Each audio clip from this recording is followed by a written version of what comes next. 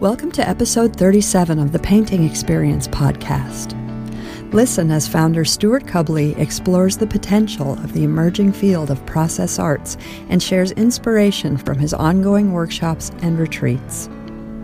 In this opening talk from last month's painting workshop at the Omega Institute, Stewart discusses one of the core beliefs of the painting experience. You already have everything you need to be creative.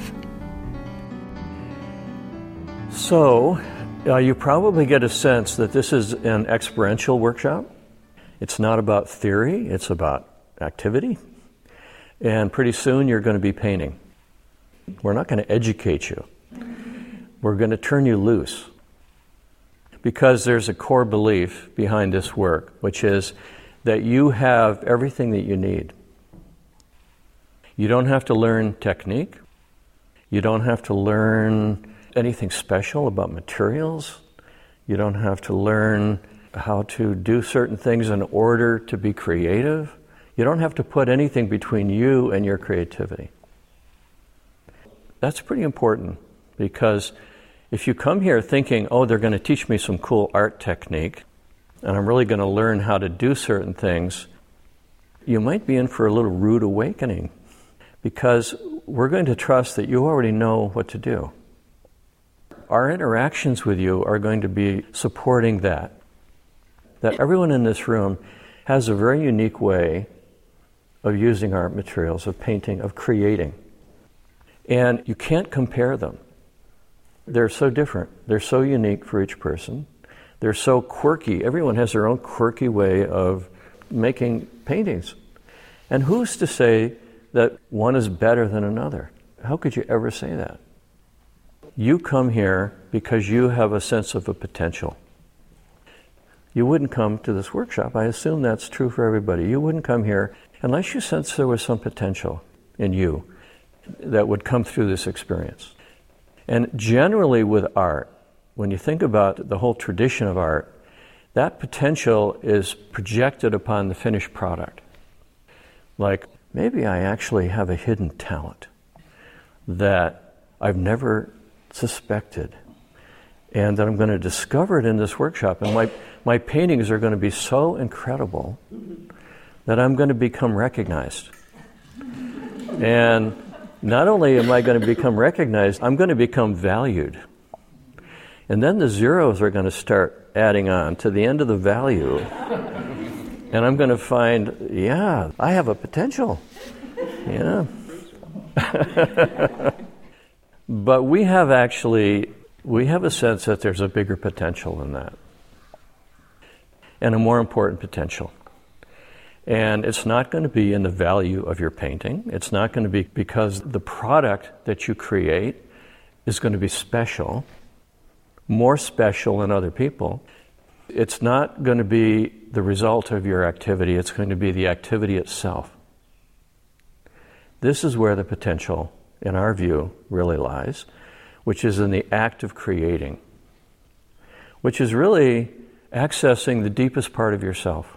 When you think about what creativity is, it's you connecting with your own source, with that unknown that you can't predict, you can't expect, and yet it comes out of you. It creates. There's a creative force in all of us. Our focus here is on that potential, is going to be with each of you creating a safe space, first of all, where there's not going to be comparison, there's not going to be evaluation, there's not going to be show and tell. We're not going to be looking at each other's paintings and saying what we like and what we don't like. And out of that safe space, creating an environment where you can afford to be more internal and to access this creative source within yourself. And that's a big deal.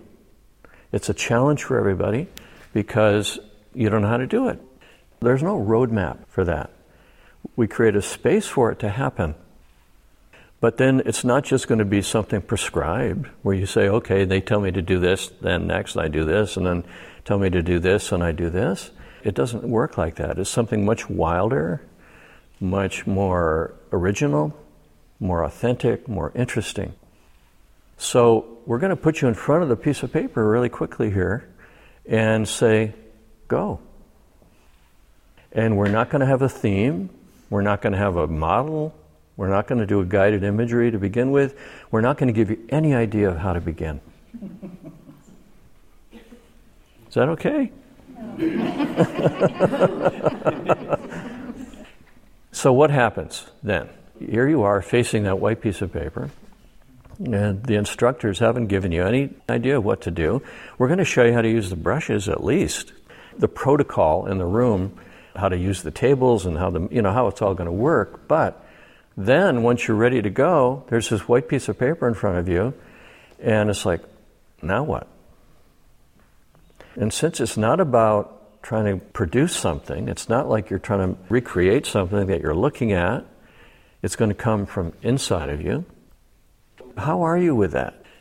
That's a really interesting question. How comfortable are you with not knowing? It's our natural state, isn't it? We really don't know what's going on, ultimately.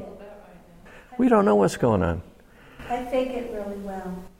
Well, good luck with that here. So that's a good question to begin with. How comfortable are you with not knowing? Because you're going to be facing it pretty quickly. And I just want to say there's different ways you can hold that. One can be as a kind of fear-based, like, oh my God, I don't know what to do. And one is a sense of spaciousness. Like, wow, I can do anything. Nobody's telling me what to do here. I don't have to be a good student even, because there's no assignment. There's a lot of room for me to play. I can afford to experiment. I can afford to try things. And so that's a very different way of holding not knowing. It's a sense of the potential then, rather than limitation. So then there you are, standing in front of your painting and willing to not know. And then, of course, we ask you not to wait too long. You've got to get started, right? I mean, even though you don't know what to do, we're going to say get moving, right? The second challenge is that in your not knowing, things are going to show up. Do you trust them? Do you trust what shows up? Or do you start arguing with it, why you shouldn't, what it means? But just because it shows up, do you trust it? It has a lot to do with following your intuition. And how does your intuition shows up? It shows up pretty literally. It shows up with a color. It shows up with maybe a placement on a painting. An image might come to you. You see something in your mind's eye. That's the next challenge to you is, do you trust what shows up? And dare do it. Go to the painting and say, okay, I don't know where I'm going, but it gave me this color and it gave me this kind of shape. Or maybe you don't even know what shape it's giving you. You've only got the color. But having the courage to go to the painting and move with it. I can't tell you how powerful this is. You are coming from a part of yourself that is totally different than our planning mode and our thinking mode and our controlling mode and our achievement-oriented mode. You're accessing an intuitive depth in yourself. It may look like nothing. It may not look impressive. It doesn't matter. It really, really doesn't matter. What matters is the action itself, is the courage to take the leap. Somebody often shows up at that point. Do you know who that is? The critic.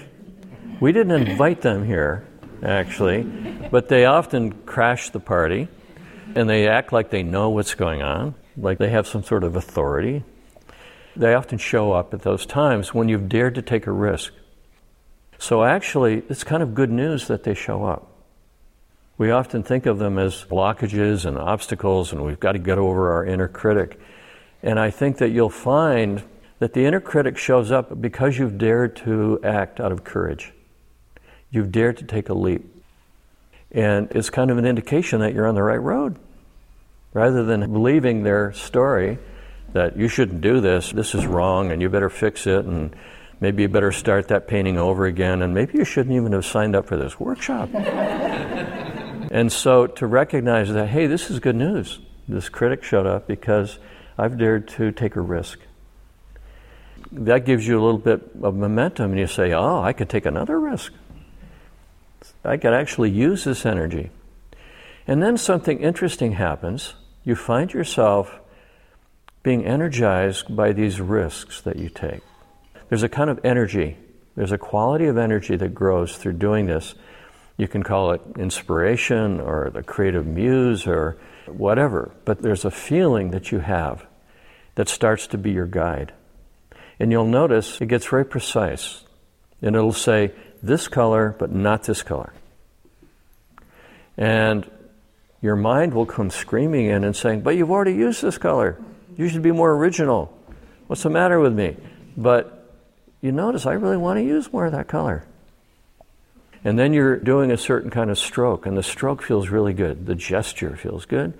And you find yourself doing it for a while, and then the voice again shows up and saying, you're not being original. Look, you're repeating yourself. You're just doing that same thing over and over and over again. Come on, get on with it, be more creative. But you'll notice that there's something in the movement of the brush that just wants to keep doing it. What do you trust? Are you trusting this frightened voice that's coming in because you're acting outside of its control? Or do you trust that feeling? It's actually a visceral feeling. It's an emotional feeling. It's a deep source saying yes. Do more of this. Do more of this. So our job as facilitators is actually to support that part of you, right? Because all these voices are going to come up and try to confuse you. You know, we essentially only say one thing to you. We have a lot of different ways of saying it, but we only say, what's the real feeling? We're not going to give you instruction, of course. We're not going to do anything for you, but we can meet you where you are. Our work, essentially, is to join you in the experience, so you don't feel like we're some authority coming in and telling you what to do and what's right and how to get on with it, but it's more like, what's going on? What are you actually feeling? Often, out of that conversation, there'll be, oh, I know what to do next. And it comes from you. It doesn't come from us. It's essentially supporting you in the fact that you already have within you that direction. You know where to go. So then you've been painting along for a while, and it's had all these different phases, and then you think, gee, how many paintings should I do in one day? How many paintings do I want to take home at the end of the week? Would it be good to have a lot of paintings? Do you think if I had the most paintings, then I'd be the most successful? So there's a whole question of completion. How do you know when you're finished? What is completion really about? And this is really an important part of this work, by the way, and we ask you to talk to us before you take your painting off the wall. When you feel like you're finished, get our attention, and we have a completion conversation with you. And again, this is not some know-it-all authority coming in and telling you when you're done or not done, but it's more engaging you in that question. It's that feeling of being complete. How do you know that? Where does that come from? Are you trying to get away from the painting? Are you not liking this one and thinking the next one will be better? And if that's the case, you're probably not done, right? It's not a complete place in yourself. You're running away with your tail between your legs. Or sometimes we're overly attached to the painting. We actually think, oh my God, I've done a masterpiece here. If I touch this again, I'm going to ruin it. It might even be worth something. I mean, I better get it off the wall. If that's the case, you're probably not done. So you can see what completion really is then. It's a state of being. It's an internal reality where there's no grasping and there's no pushing away. It's a completeness in yourself. That's why this is such an internal process. You can actually see how it's a type of meditation. So there's a real completion in a painting. And some people think, oh my God, I could go on forever. I mean, are they trying to save materials fee or what here? You know, it's like, how long do you want me to go on with this? But it's not about the amount of paint on the paper, and it's not about whether there's white space left. There's no rules about completion, but it's an internal place. And this is something that will hopefully become really more evident to you as the week goes on. It gets more clear as you go through a number of completions.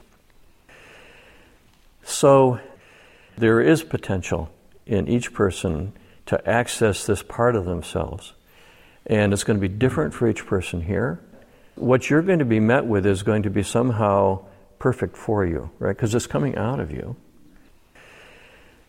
We paint in silence for this reason. You can imagine that if there's a lot of talk going on in the room, so we ask you not to distract your neighbor with casual talk about what was in the news this morning or whatever. We paint in silence, and it's respectful in that way. And we also ask everyone not to make comments on each other's paintings. Do you get a sense why? Given the context that I've been talking about? Because you don't know what you're doing, right? We're encouraging you not to know what you're doing. We're encouraging you to not jump on the bandwagon of the inner critic, of the person who wants to define the painting and make a statement about it. The last thing you need is for your neighbor to do it. For somebody to come up and say something about your painting, it's completely off the wall and inappropriate because it influences us. When somebody says something about what we're doing, it's amazing how it affects that person. It affects both people, by the way, but it affects especially the person who painted the painting because then they become self-conscious about it. You know, when you're painting in this way, you lose self-consciousness. There's a way in which you go into a field where things are happening where the me is not so present. I like it, I don't like it, what do they think, what will my husband think, whatever. That part of you goes into the background and there's a bigger space, there's more freedom. And if somebody comes up and makes a comment about your painting, it brings you back into self-consciousness, what they're thinking about what you're doing, and it closes the door, it makes the space smaller. So we really ask you not to do that. It's challenging. You're going to want to do it. You're going to be impressed by certain things here, and you're going to want to walk up to that person and say, I know I'm not supposed to say this, but it inevitably happens. And if it does happen, we can learn from it. You might even have a conversation about that when it happens. It's part of creating this safe space here. As the time goes on, you're going to be, how should I say, more vulnerable. You're going to dare to open more. Sometimes there's fears about doing certain things here. Like sometimes even using certain colors. People feel like, oh my God, what if I use those colors? What would people think of me? They might think I'm crazy or depressed or whatever. It's also true of certain images. If you dare to paint certain images, the people might think something about you. And so there's a vulnerability because you might be called to paint them. What if you made a really ugly painting? I mean, what if it was really stupid? What if you did that? Would you have the courage to do that, or would you be worried about, what are people going to think? There's a vulnerability here, and I think it's important to respect that as we're together in the group, to really hold that. It's a tender place. It's a realization that everyone is facing that big unknown in themselves, and that's a challenging thing to do, and it needs to be held with a quality of care, like we care for that. And then there's the big question of, who's waiting at home to see your paintings? Anybody waiting? Who's waiting at home? Your daughter? Your dog. That's a good person waiting at home. Yeah, that's a safe person to have waiting at home. But if you have somebody who knows that you're in a creative painting workshop this week, and they can't wait to see your work, be careful. Be careful about that for yourself. It can really put the chains on, because you're going to start thinking about how they would think about what you're painting. And you need to give yourself, if you really want to take advantage of this time we have together and this space, you want to give yourself the freedom to not worry about that. So you might make an agreement with yourself that you don't have to show these. You don't have to show them to anybody. You could even say, well, it was kind of like it turned out to be a visual journal workshop. And you wouldn't want to read my journal, would you? You wouldn't expect to read my journal. So it's kind of like that. So it's not so easy, actually, to do this with somebody who's expecting to see your painting. Or you can share them, and you can share them from the point of view of the process that we're going to be talking about this week and from your own experience. And that can be helpful too. But I just want to say, be aware of it, because you don't want to find yourself being inhibited because of that during the week. You don't want to give that too much weight. There's about a third of this group of people who have painted with us before, have done this before. And don't worry, they're not experts, you know. But it didn't work? It didn't work for them. No, it did work.